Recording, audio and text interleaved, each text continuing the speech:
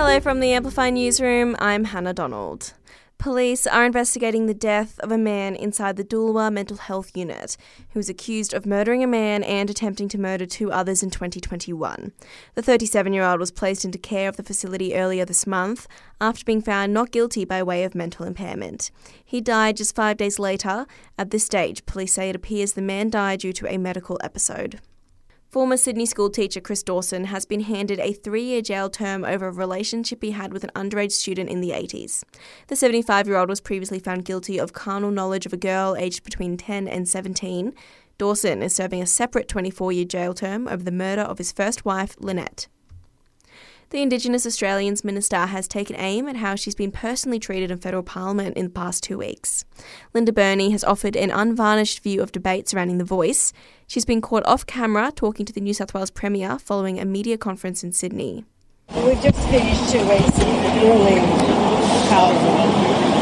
They are just unbelievably racist, bullying. You know what? The way they've treated me is appalling. Whether they're dancing, working out, or even playing physical games, teams from businesses across Canberra are taking part in Culture Break's 24-hour movement challenge.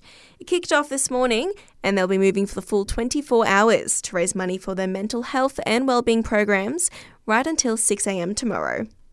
Thousands of visitors are set to make their way to Canberra over the coming weeks as the Floriade Flower Festival officially gets underway from tomorrow.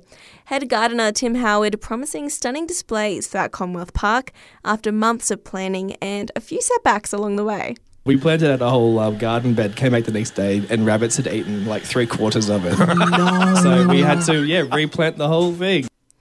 And do aliens exist?